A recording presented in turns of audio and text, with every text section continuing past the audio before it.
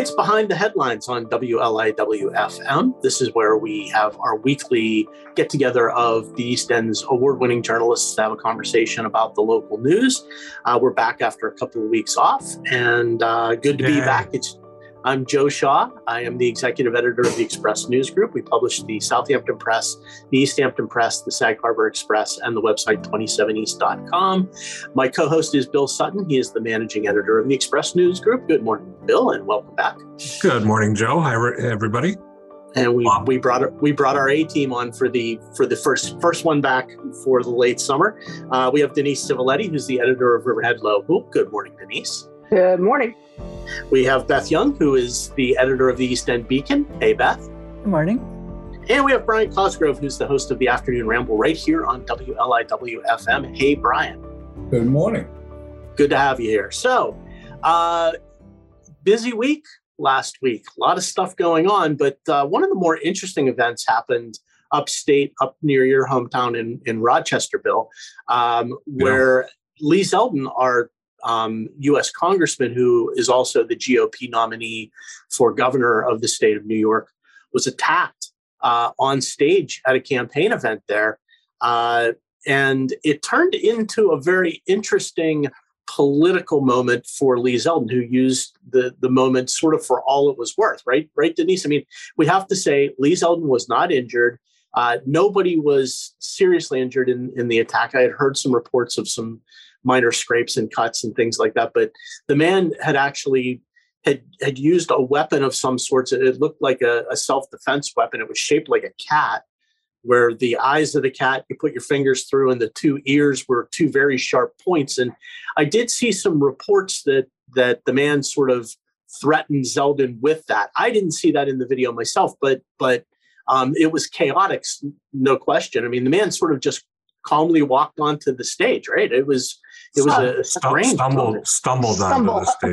According to the FBI agent, who very swore an affidavit, he was inebriated and he stumbled onto the stage. He approached Zeldin and grabbed Zeldin's arm, and Zeldin grabbed Zeldin's arm with the hand that he didn't have. It was a keychain with a plastic. They're called plastic knuckles, which are illegal in New York. And then Zeldin grabbed, the guy raised his right hand where he had these plastic knuckles, and Zeldin then grabbed his arm. And by that point, other people, including the lieutenant governor, who's she's interesting. She's got a law enforcement. She's got a law enforcement background. I was just thinking of a campaign speech that she made that I saw. So, she jumped the guy, and this other man who's an ex-Marine and is also a candidate for assembly up there and was the MC of this event, he climbed back onto the stage and they tackled this guy. And in the course of that, the guy was still holding on to Zeldin, so Zeldin went down with him. And then, that was it. So he didn't actually strike Zeldin. He did make physical contact.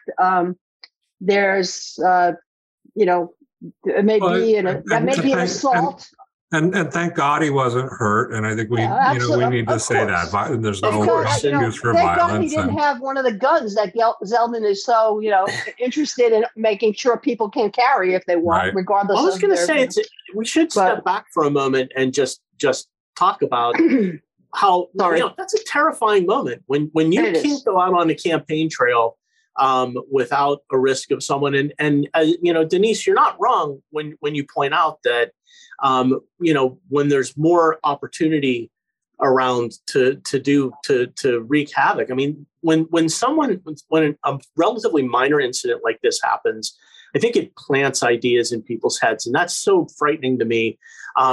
This was fortunately not an incident that turned out to be anything significant, but how simple it would have been. How easy it would have been to be a lot worse. It's a little upsetting and rightfully so. Anytime public figures are in a public arena, that's the case. And so although Lee Zeldin is a sitting congressman, apparently there were no police presence there, from what I read. But in any event, this man was arrested then and charged with attempted assault which is not a bail eligible offense. The attempt offenses are not bail eligible in the New York State's so-called bail reform law.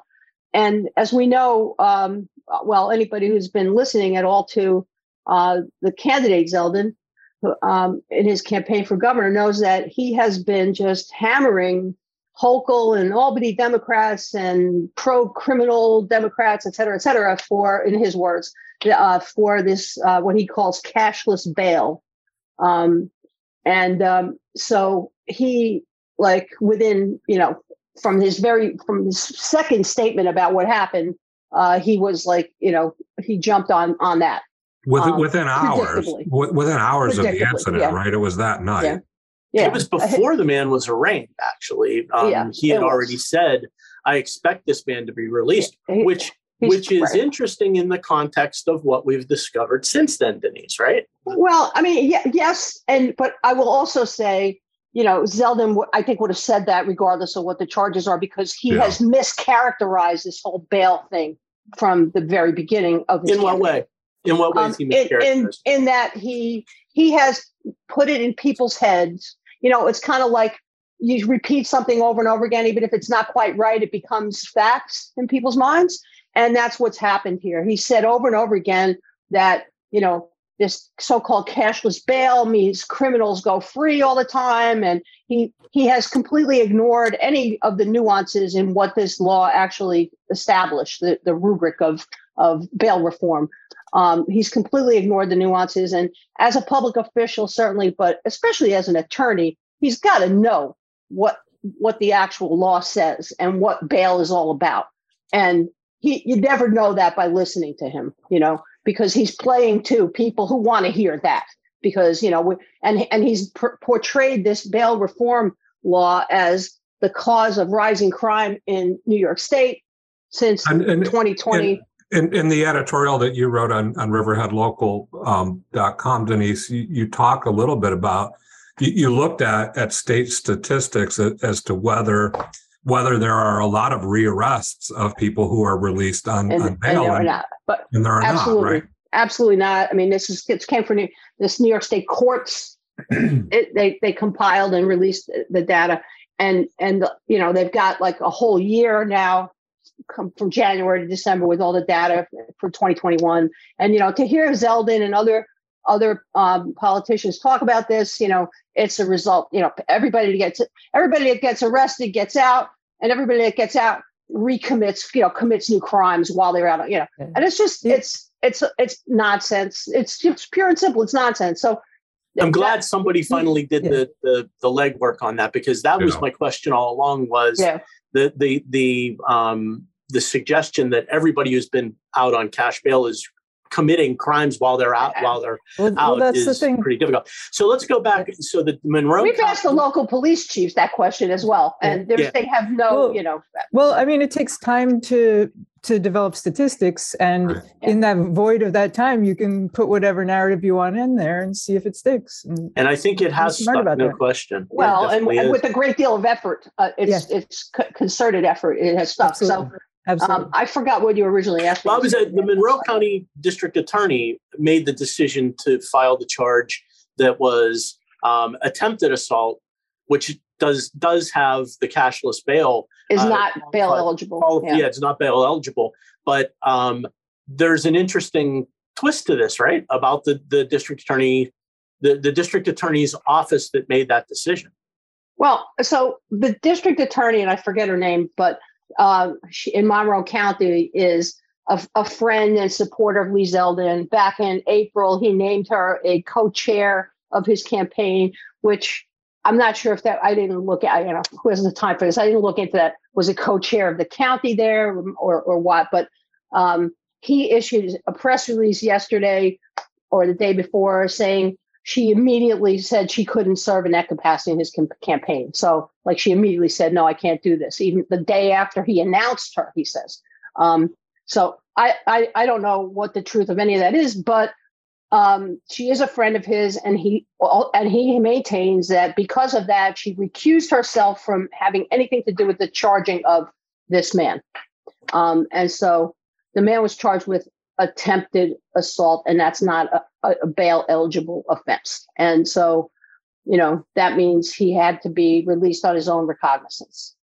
So it fit the narrative that Lee Zeldin had been using before. And there are people accusing this district attorney of kind of doing that on purpose to set Lee Zeldin up for what he then proceeded to do for the following week.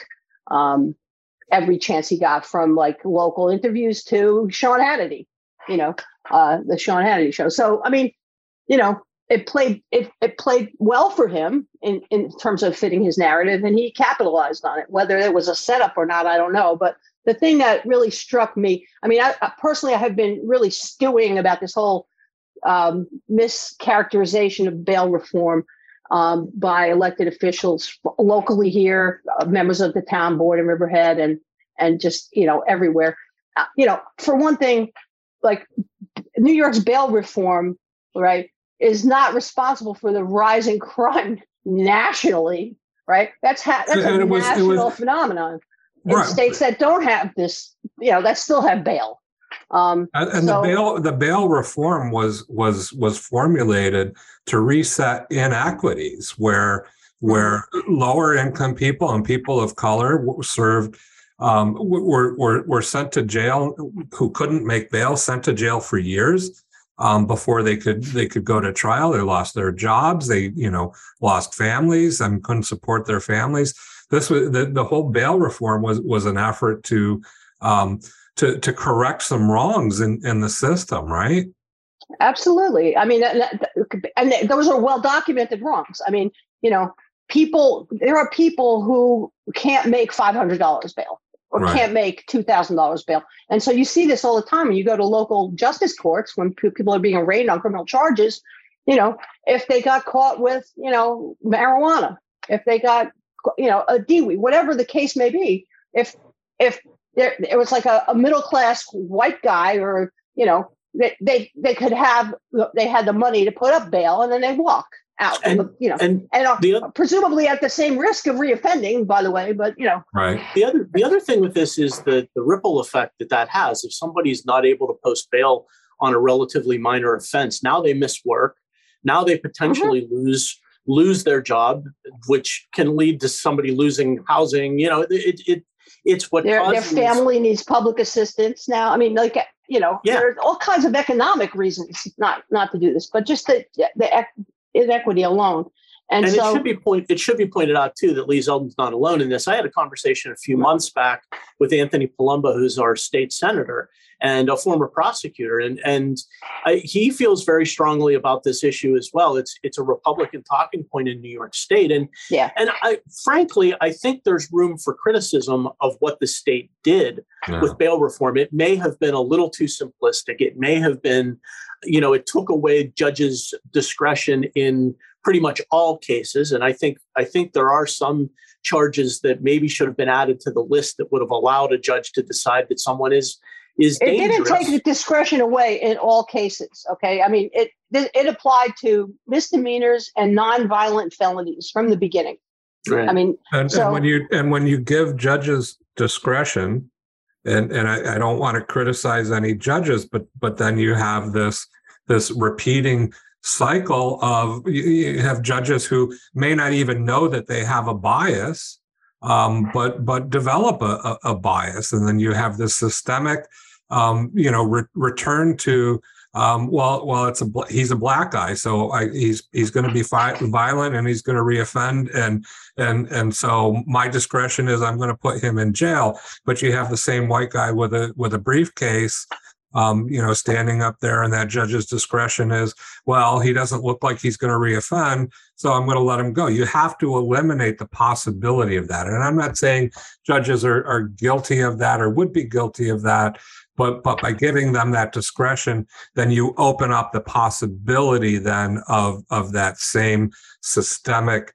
bias, racism, classism that was in the system previously. And I mean, and don't forget, I mean, the thing that everybody needs to know, and lawyers like Lee Zeldin and Tony Palumbo know, okay? I mean, Tony Palumbo, by the way, is criminal defense attorney. I'm sorry. I think I said prosecutor. He was a defense attorney, right? Well, I think he was a prosecutor, but he still does criminal defense work as a state senator. But anyway, so like one thing to remember, and for everybody else, is that, bail has one purpose.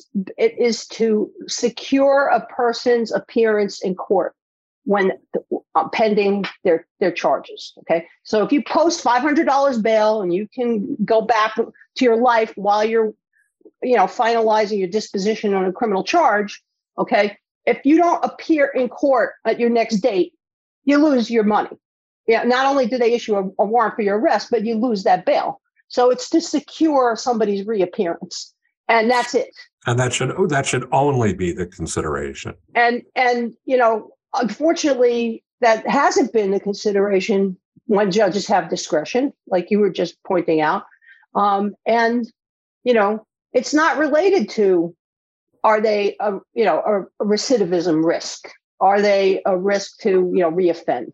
I'll tell you that, Denise, there were a couple of high-profile incidents, and one of them happened in East Hampton a few months ago, where a group of, it sounds like it's, I'm obviously alleging, I don't know all this, but it seems like it's an organized group of thieves came out and targeted a high-end store in East Hampton, and they ended up getting caught as they fled, and it was noted that one of the defendants was shocked to find out that they were going to be held in bail and not released that day, that they assumed that they were going to get out without. They believed Lee Zeldin. Jokes on them. A couple of incidents like that I think didn't help the cause of making the point that it's about just trying to get somebody back to court. But you see, they swallowed the misinformation they've been fed. Is what happened.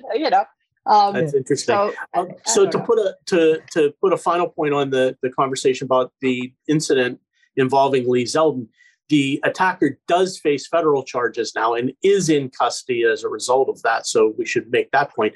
I also, before we leave the topic of Lee Zeldin, we should talk about the New York Times article that appeared this week that talked about the incident involving Mr. Zeldin's campaign for governor and the attempt to get on the Independence Party line in particular. That's obviously a lot harder to do these days. You need a lot more you need more signatures on your petitions.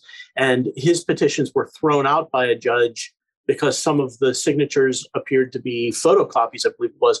The Times article did a little bit of a deeper dive into that incident, and they spoke to an expert who said that it was very clearly not an accident. They said, the quote is, it was simple, blatant fraud, that one of the election experts said.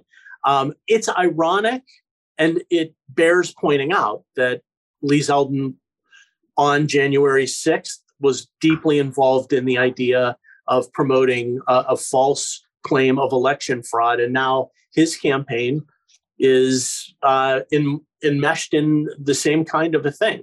That at least bears note, doesn't it? Well,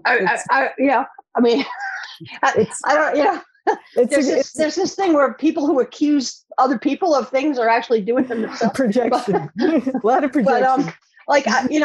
So what happened here were there were entire pages of signatures that were photocopies of other pages. And these pages were interspersed among the actual signature pages throughout the stack.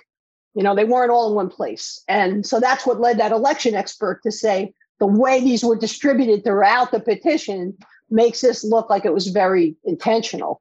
If it were not, this wouldn't, And Zeldin is saying, well, this was a grassroots campaign effort. Mm-hmm. We don't even, his campaign manager said we don't even own a copier.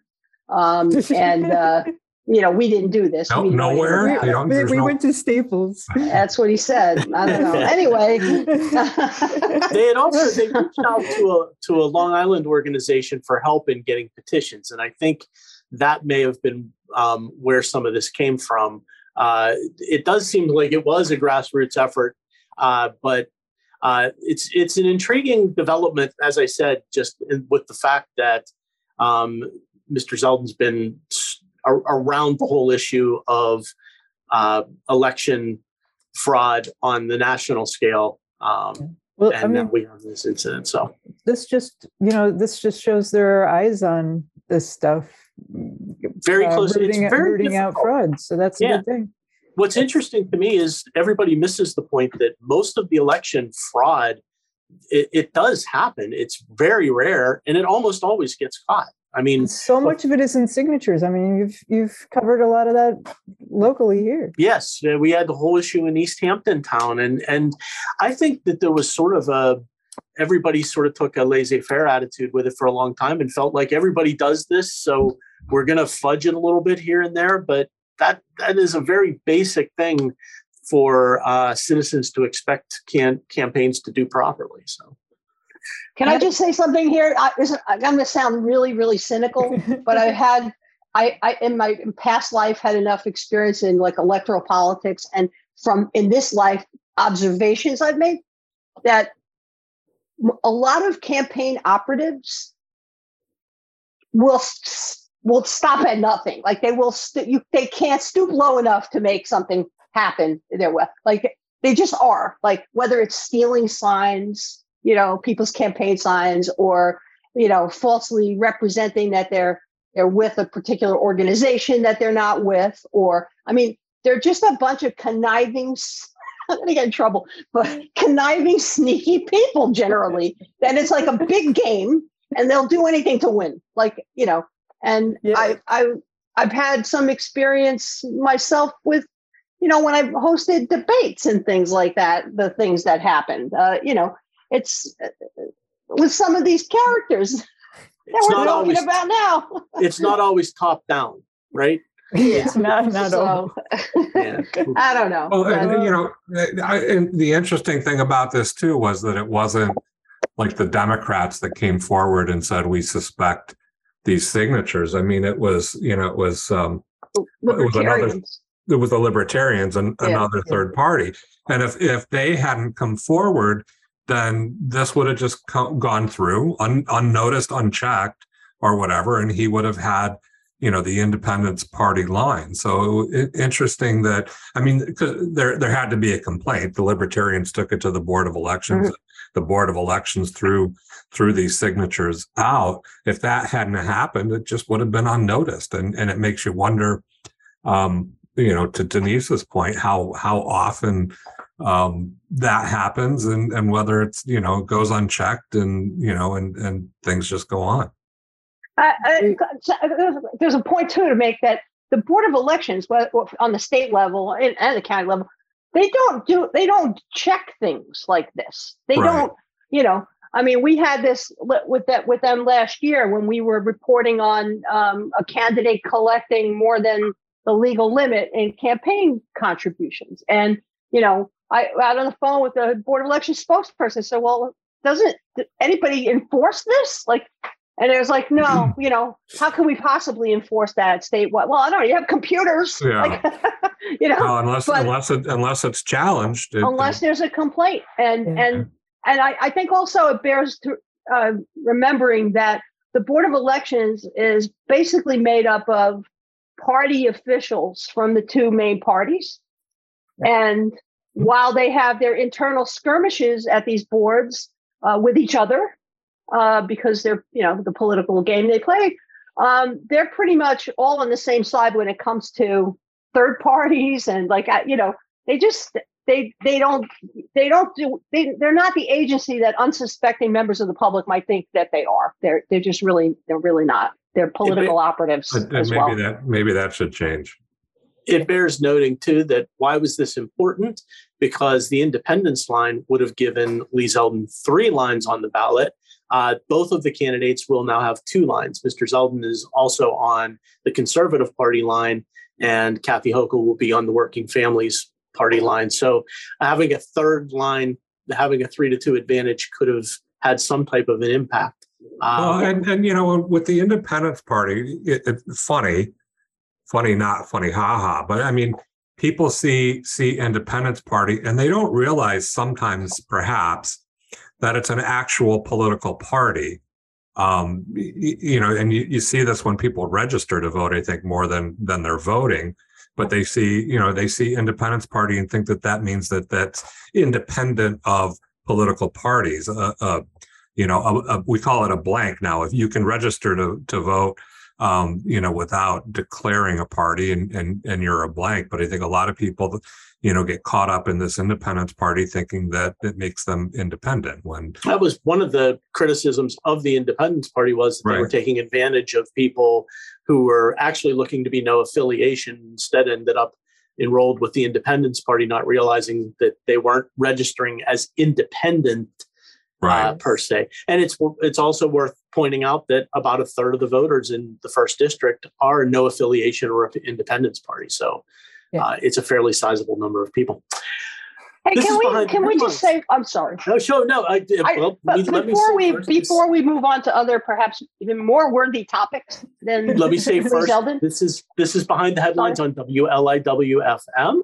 I'm Joe Shaw. My co-host is Bill Sutton. That's Denise Civiletti of Riverhead Local. Beth Young of the East End Beacon is with us. Brian Cosgrove of WLIW-FM. And okay, go ahead, Denise. I forgot about the radio thing. I apologize. That's okay. Joe. But like, one thing that I think bears noting here, I feel like I was personally profoundly disappointed in Lee Zeldin in his complete disregard of an issue that he has championed and held himself out to be a champion of, and that is care for returning veterans. Yeah. And in that whole thing with the guy upstate and the attacker and everything else, because the guy did a tour in Iraq, he got a medical discharge of some kind. A couple of years after he came home, a few years after he came home, his wife passed away, leaving him with 2 young children, a set of twins. He is an alcoholic. His attorney admitted this in a detention hearing. He was inebriated the day of this attack. Very clearly so, by the way, in the video. Yeah, a very troubled individual. He's unemployed. So, I mean, not that that any of this excuses, criminal behavior or anything like that, but, we have in this state entire court subsystems set up for veterans who commit crimes, who have substance abuse problems and things like that. And, Zeldin, as a state senator and in Congress, he worked to set up this peer-to-peer counseling thing, the Joseph Dwyer program, and, has been a champion of veterans' rights and assistance to veterans, particularly veterans just like this man. And he never even mentioned that until questioned by a reporter after yesterday's detention hearing when he did a press conference. Rather than saying, this is somebody we need to help and let's get him some help, he jumped on the whole cashless bail bandwagon and completely ignored that into a political event. He could have addressed both things. That's all I want to say about that. I just feel like it's worth saying, and I'll shut up now. Thank you.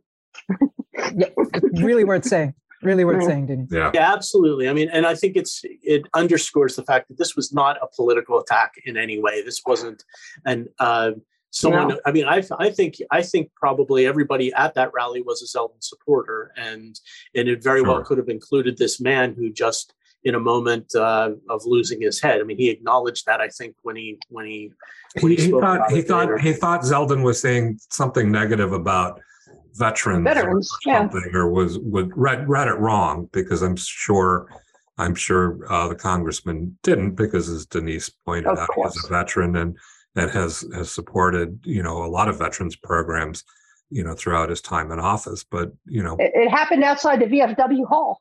Yeah, there you go. Absolutely.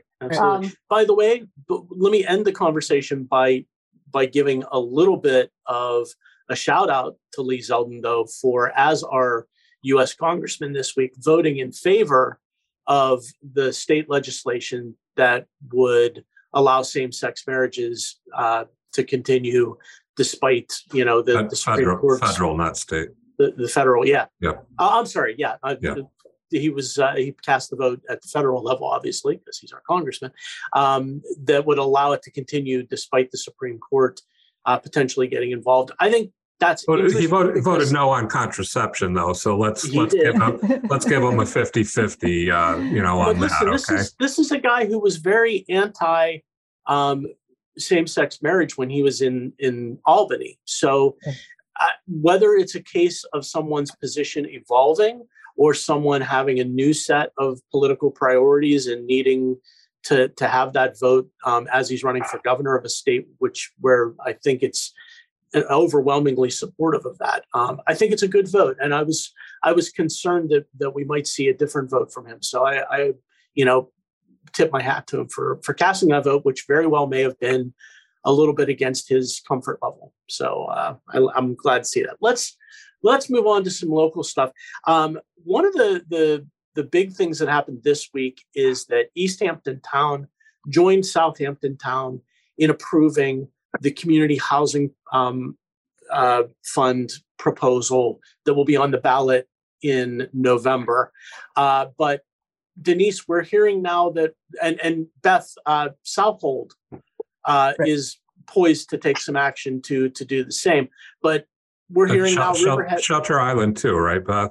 Yeah, I believe Shelter Island's going to but Riverhead appears to be out, Denise. At least for now, I guess. The feeling in town hall, which this was their initial reaction to it when it first came up months ago, is that this is something that the other East End towns need, but we don't because we already have a lot of affordable housing. We've got all these apartments. We've got a lot of other, relative to the other East End towns, Riverhead is affordable. Mm-hmm.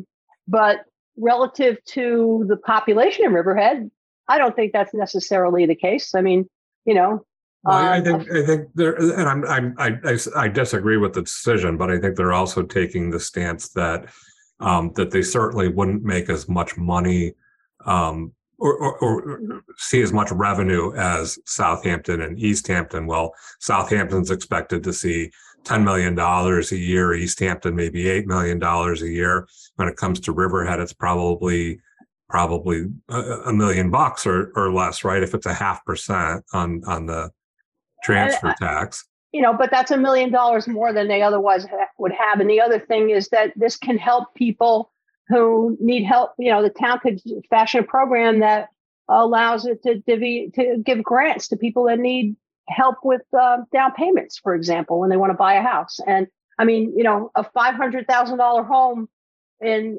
East Hampton might be like a real steal.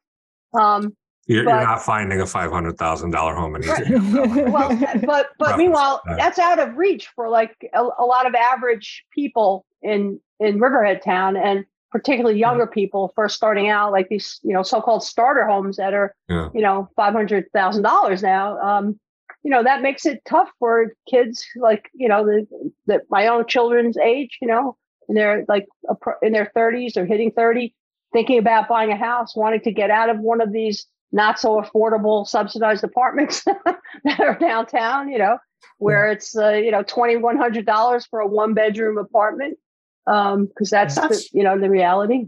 That's what I find sort of surprising about Riverhead's decision here is that having some money to put towards the issue, whatever your situation is, it seems like it would be beneficial to the town. Brian, I want to bring you in because you've been quiet. You look comfortable in your chair there. We're gonna turn it into a hot seat. Brian, you and I talk about affordable housing all the time offline. I mean, it's obviously, I think it's a conversation everybody has locally.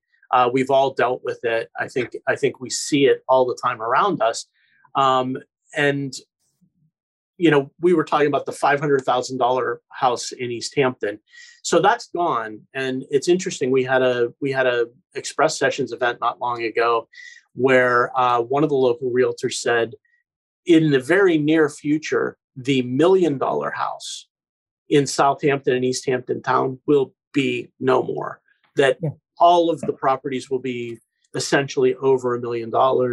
And you will no longer see the sub $1 million property. That time is coming. There's even at $500,000, that's an unaffordable house for the majority of local people who live and work here. I've said this 100 times, but it needs repeating. This is a crisis, and the fact that the towns have an opportunity here to do something and may choose that Riverhead may choose not to is a little alarming to me. Yeah. I didn't hear that they don't think $1 million is going to be the bottom now for East Hampton and Southampton. That's very concerning. That was one realtor's opinion, but I thought it was striking. It sounds on the money to me. Eventually, that's what's going to happen. And as you guys know, what's happening is that everything is starting to move further west. Places in Calverton or the prices are going up, and in Riverhead the prices are going up, and the other like Manorville has always been pretty desirable, and now places like East Patchogue, it's a very desirable place to be. Patchogue Town is doing quite well with their renovation, so it's closing in, and eventually it's going to meet. And I know when I got my place, which is part of Riverhead Town, I got denied for my first mortgage because things were so tight. The taxes, really, when they were incorporated in my mortgage payment, disqualified me with a certain bank. And I had to go to a second bank, and thankfully I got qualified. Now, not to discount this 0.5% for Riverhead, but every penny counts when you're talking about regular people buying a house. Yeah. And you're trying to qualify for a mortgage. So you got I appreciate the Conic land tax. I appreciate an affordable housing, 0.5%. I think it's a very smart idea. But when you get down to it, I mean, when you're talking about no money left in the bank after closing, you didn't qualify because of just maybe a couple of $1,000, maybe even less. Yeah. I don't know. Maybe I can understand why Riverhead decided not to do it. Well, it's very tight. It's a very tight thing for people who are trying to, and plus there's so much work out here. So if you want to, I guess what I'm trying to say is I know a lot of people now who within the past couple of years have gone to Wading Hollow, Wading River, Calverton, which are beautiful places. But now they're starting to be out of grasp for the regular working person. And they're still an hour out if you're going to try to get some work on the extreme East End. So it's pretty tricky stuff. Yeah. And I think it's really something that if you haven't tried to buy a piece of property in Riverhead, you might not realize, like, the property taxes in Riverhead are much higher than anywhere else on the East End. And it's primarily because there's so many people who have families there who have kids in the school, and the school is a big school. I mean, my house is on the Flanders side, but I still pay into the Riverhead school district. But to see the supervisor's vitriol for this proposal that I've seen in the past, I guess she's kind of vitriolic about a lot of things, but it's stunning to me. I mean, the way this new tax is set up, when you're buying a piece of property that is affordable, it's not going to hurt you. And I think that's so much of the housing purchases at that level are going to be exempt. And actually, Brian, the new proposal with the CHF would increase the set aside for the CPF as well. So it actually will cut the tax for the lower priced purchases. It will actually reduce the amount of taxes that are being paid on those purchases. But this goes to a point, Brian. I don't think the messaging is getting out there. That's tough messaging. How do you even explain that in a bullet point? Exactly. And I think, Brian, you've hit on something that I really worry about, which is I think that because the CPF passed so easily, and that's the wrong word. It passed by a wide margin, and that's because a lot of work was put in. Right, eventually. Over a lot of years to get it to that point, and that's why it passed so easily. I think, and it's popular. So when it was re-upped and expanded, those all passed fairly comfortably.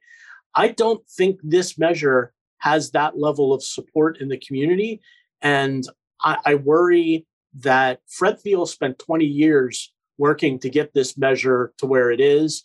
And if voters reject it in the towns that do put it up in November, I think we're going to miss an opportunity to do something substantial. Well, and I don't think it would come back. I was going to say I don't think it would go away. I think, so the state legislation is approved, so the towns could, even if it fails, say it fails in Southampton this year, they could put it back up next year because the legislation's there, and Albany isn't going to go away. Yeah. I think it becomes harder if it fails once. I think it becomes harder the second time. But I think, there's nothing preventing the town from putting it up again. Well, I mean, different voters come out in the local years than in the midterm years. I mean, the people who are going to be voting this year are going to be voting on a lot of national issues. Next year, you're going to get people who care about a lot of local issues. Yeah. There was a conversation, I know, I've been told that there was a conversation among the supervisors about pushing this off to next year for that reason, that this election in particular may not be the most opportune time to ask voters to approve a new measure like this. But quite frankly, I think most of the supervisors see the money they would lose by pushing it off for a year. Well, that was. Go ahead, Beth. Yeah, that was Southold's kind of reasoning behind putting up. They're going to have a public hearing next Tuesday, August 2nd, 9 a.m. on whether to have the referendum this November. And that was the big thing that drove them to actually finally bite the bullet and say, let's see if the voters want to do this. They thought that, we could bring in $3 million this coming year that we're not going to get if we don't put this up. Well, and I think also it's just, you wait a year and okay, so it sounds like it's only a year, but we're at such a crisis point now that if it's another year of not doing anything to address affordable housing, it's like it feels like, and I understand the reasoning, but it feels like once again talking about affordable housing, but kicking the can down the road. We can't do anything this year. Well, let's wait a year, and then next year comes. Do you put it on the ballot or not? And I think that there has to be a mindset that we've just got to get this thing passed and get it approved and start doing something. I mean, Brian, this is something. It's something tangible. I feel like the market here has not allowed for affordable housing. I mean, It's made a lot of local people who bought houses 20 and 30 years ago wealthy, and it's allowed them to live a better life because the value of their properties have gone up and up and up. And some of them chose to cash out and go other places. And those properties then leave the affordable realm and become expensive because a lot of people will tear down and buy on those properties, or they just become more valuable. Something has to be done. Left to its own devices, this local real estate market isn't going to allow normal people to live here for much longer. Yeah, it's no question. It's a crisis, and this is really going to sound pessimistic, you guys, but I think it's like the infrastructure out here. There's only, up here we've got the main road and we've got Sound Avenue. Down there, literally, it's actually one road when 39 and you guys Hill Street eventually meet down by the diner. I don't think there's any turning back. I just don't see how you can't get anything now. You can't get anything east of Aquabog for under 500, right? Because of either the pandemic or the North Fork is a happening place, which is great. But it's just everything, on the Twin Forks is unobtainable. Maybe you could find something on the North Fork for 500. I doubt it. And like you guys were saying, maybe $1 million might be the bottom of the line for the South Fork. I don't know if there's, and Bill's absolutely right. If we keep kicking the can down the road, but is it too late already? I know that's very pessimistic. I think is it too late already? I think, Brian, a lot of people focus on, home ownership, first-time home ownership, and all that. And I think you're probably correct. It may be too late for that. I mean, certainly you can give people help with down payment assistance and all that. But when you're talking about $1.5 million home, I don't know how you got to give them a lot of help. I think, when we talk about affordable housing, and sometimes we forget about the different levels. And I've said this before, there's different levels of affordable housing. There's affordable housing for for the worker people who are working in McDonald's and Starbucks and can't afford a $4,000 apartment. There's options for people doctors and lawyers who can't afford anything out here. You've got to look at not just home ownership. You've got to look at rentals. You've got to look at accessory apartments, on those properties that provide an apartment for somebody who's working and can't afford to live here. But also, when you have an accessory apartment on a home, then the homeowner, that becomes more affordable for the homeowner because they can calculate in the rent that they would get on that accessory apartment for, on their mortgage calculation and all that. I mean, Brian, imagine if the house that you had bought had an accessory apartment, over a garage or, something in the back, then your approval might have gone a little quicker and a little easier for that. So I think, we need to look at the bigger picture, and we need to look at all levels, of help that we can give. But I think you're absolutely right, Brian. I mean, you're not going to make a $2 million house or $1.5 million house affordable for somebody working at a newspaper or a radio station. It's just not going to happen. I don't see it happening. I don't know what benefit you can provide there. You would have to give them, you've got to cut down half the price of that house. And maybe there's a way to do that. They've talked about that and investing, partially in a house that the town would then own, half the house. And, and when it resells, the town gets that money back. And maybe there's a way to do that. But I think if you're talking about a limited amount of money coming in from a, CHF every year, you've got to focus more on rentals. You got to focus more on projects like they're talking about in Sag Harbor, where you're going to put 70 some odd units of rental housing in a downtown area that is just going to make that area more affordable for the people working there. But Denise, that's the point I wanted to make when we talk about Riverhead. I think it's a reasonable thing for Riverhead officials to say, we are already the place where people come for affordable housing on the East End right now. But to miss out on an opportunity, there's so much you could do with this money that a town like Riverhead could really get creative with it. And Beth talked about taxes. I think maybe payments in lieu of taxes is one thing you could do to make a property more affordable. There's so many to say thanks, but no thanks. We don't need the help. I think really misses that this is a generational problem. It's going to take a long time to fix. And the more money you can throw at it, the better. I have a feeling Riverhead will be revisiting this in future years. I really do. Because I think the position that they've taken that we don't really need to do this, this is for those other towns, doesn't really address the needs of the population here right now. I think especially in terms of finding, in terms of home ownership as well. We're stuck in such a catch-22 with all this stuff. I mean, the rental apartments that they build and and include, I mean, even the owner occupied things that they've built in Riverhead, all the 55 and over, condos. It's all aimed at not having children move into the district for like the reasons Beth alluded to before, because it costs a lot to educate the kids the way education is funded outside of New York City in the state of New York. And, that is, it relies disproportionately on property taxes. And so, our property taxes in Riverhead are, 65% of that bill is for the school district, and the school district in Riverhead is expensive. It's a large district. It's got a large and growing population. It's one of the few districts that are still growing. It's got a large population of children who need additional assistance because they are English language learners.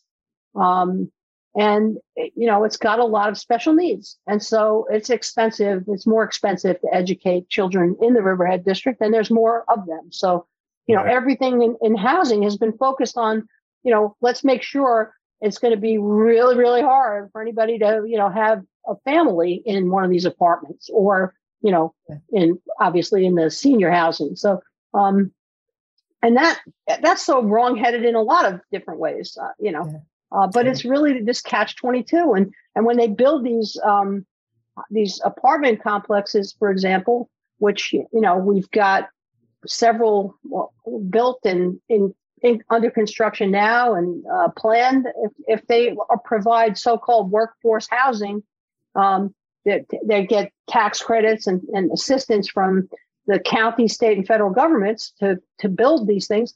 But those come with strings attached, and it limits how much people can earn. It says both the top and the bottom, or how much people can earn, and it's like, to qualify for like low income housing, you need a lot more household income than you get if you're the kid, somebody working in retail, which is most of our stores around, most of the jobs around here now. It's like, so it's really a conundrum. I mean, I don't know how it's solved. I wonder, I'm rooting in a big way for the old downtown district, and we got that $10 million grant, and it looks good, and I love the old downtown area of Riverhead. But I wonder, when it does turn that corner, which eventually it's going to do, like Patchogue did, is that going to turn it into people are going to start raising rents, and they're going to start pushing out any affordable housing? It's going to be really, really desirable. She's got the Peconic River there. They're doing all these, Live at 5 things are happening. It's great. And it's got such a great feel to it. The old downtown, when it does turn that corner eventually, which it's bound to do, is it going to gentrify Riverhead? Absolutely. I think that's just it's a natural progression with these things. Yeah. Like some of these homes that have, never mind the apartment buildings, that they've got limits that are built into the law that created them. But, a lot of these homes, these older homes, some of them are rather ramshackle in the downtown area and in the surrounding area, and like in Riverside and parts of Flanders even, that are absentee, owned by absentee landlords and are not in the best of shape. And, when the time comes where those guys and women can make more money by selling those properties to an investor or somebody who wants to live there than by renting them, things are going to happen. Like Greenport, like all those beautiful homes in Greenport that were run down. Now they're all getting renovated, and which is why it could be beneficial to have something like the CHF in place to try and counter some of that stuff. So if you're gonna displace people, you should have a place for them to go. But Absolutely. to your point, I mean, there are other ways to provide affordable housing. Like you mentioned earlier about accessory apartments, for example, converting one-family homes into two-family homes. People have to be accepting of that. Yeah, it's going to be a complicated issue. It took a long time to get here. It's going to take a long time to get back out of it. And we're going to have to use a lot of tools in the toolbox, I think. We are out of time. We left a lot of topics on the table, which means that we did a nice deep dive into the ones we did talk about. So I want to thank our panelists today, Denise Civiletti of Riverhead Local, Beth Young of the East End Beacon, and Brian Cosgrove from right here at WLIW. Thank you, guys. Thank you. Always a pleasure. Thank you. Thank you, as always, to my co-host, Bill Sutton. Thank you, Joe. I'm Joe Shaw. We will be back next week with Behind the Headlines. Thank you, guys.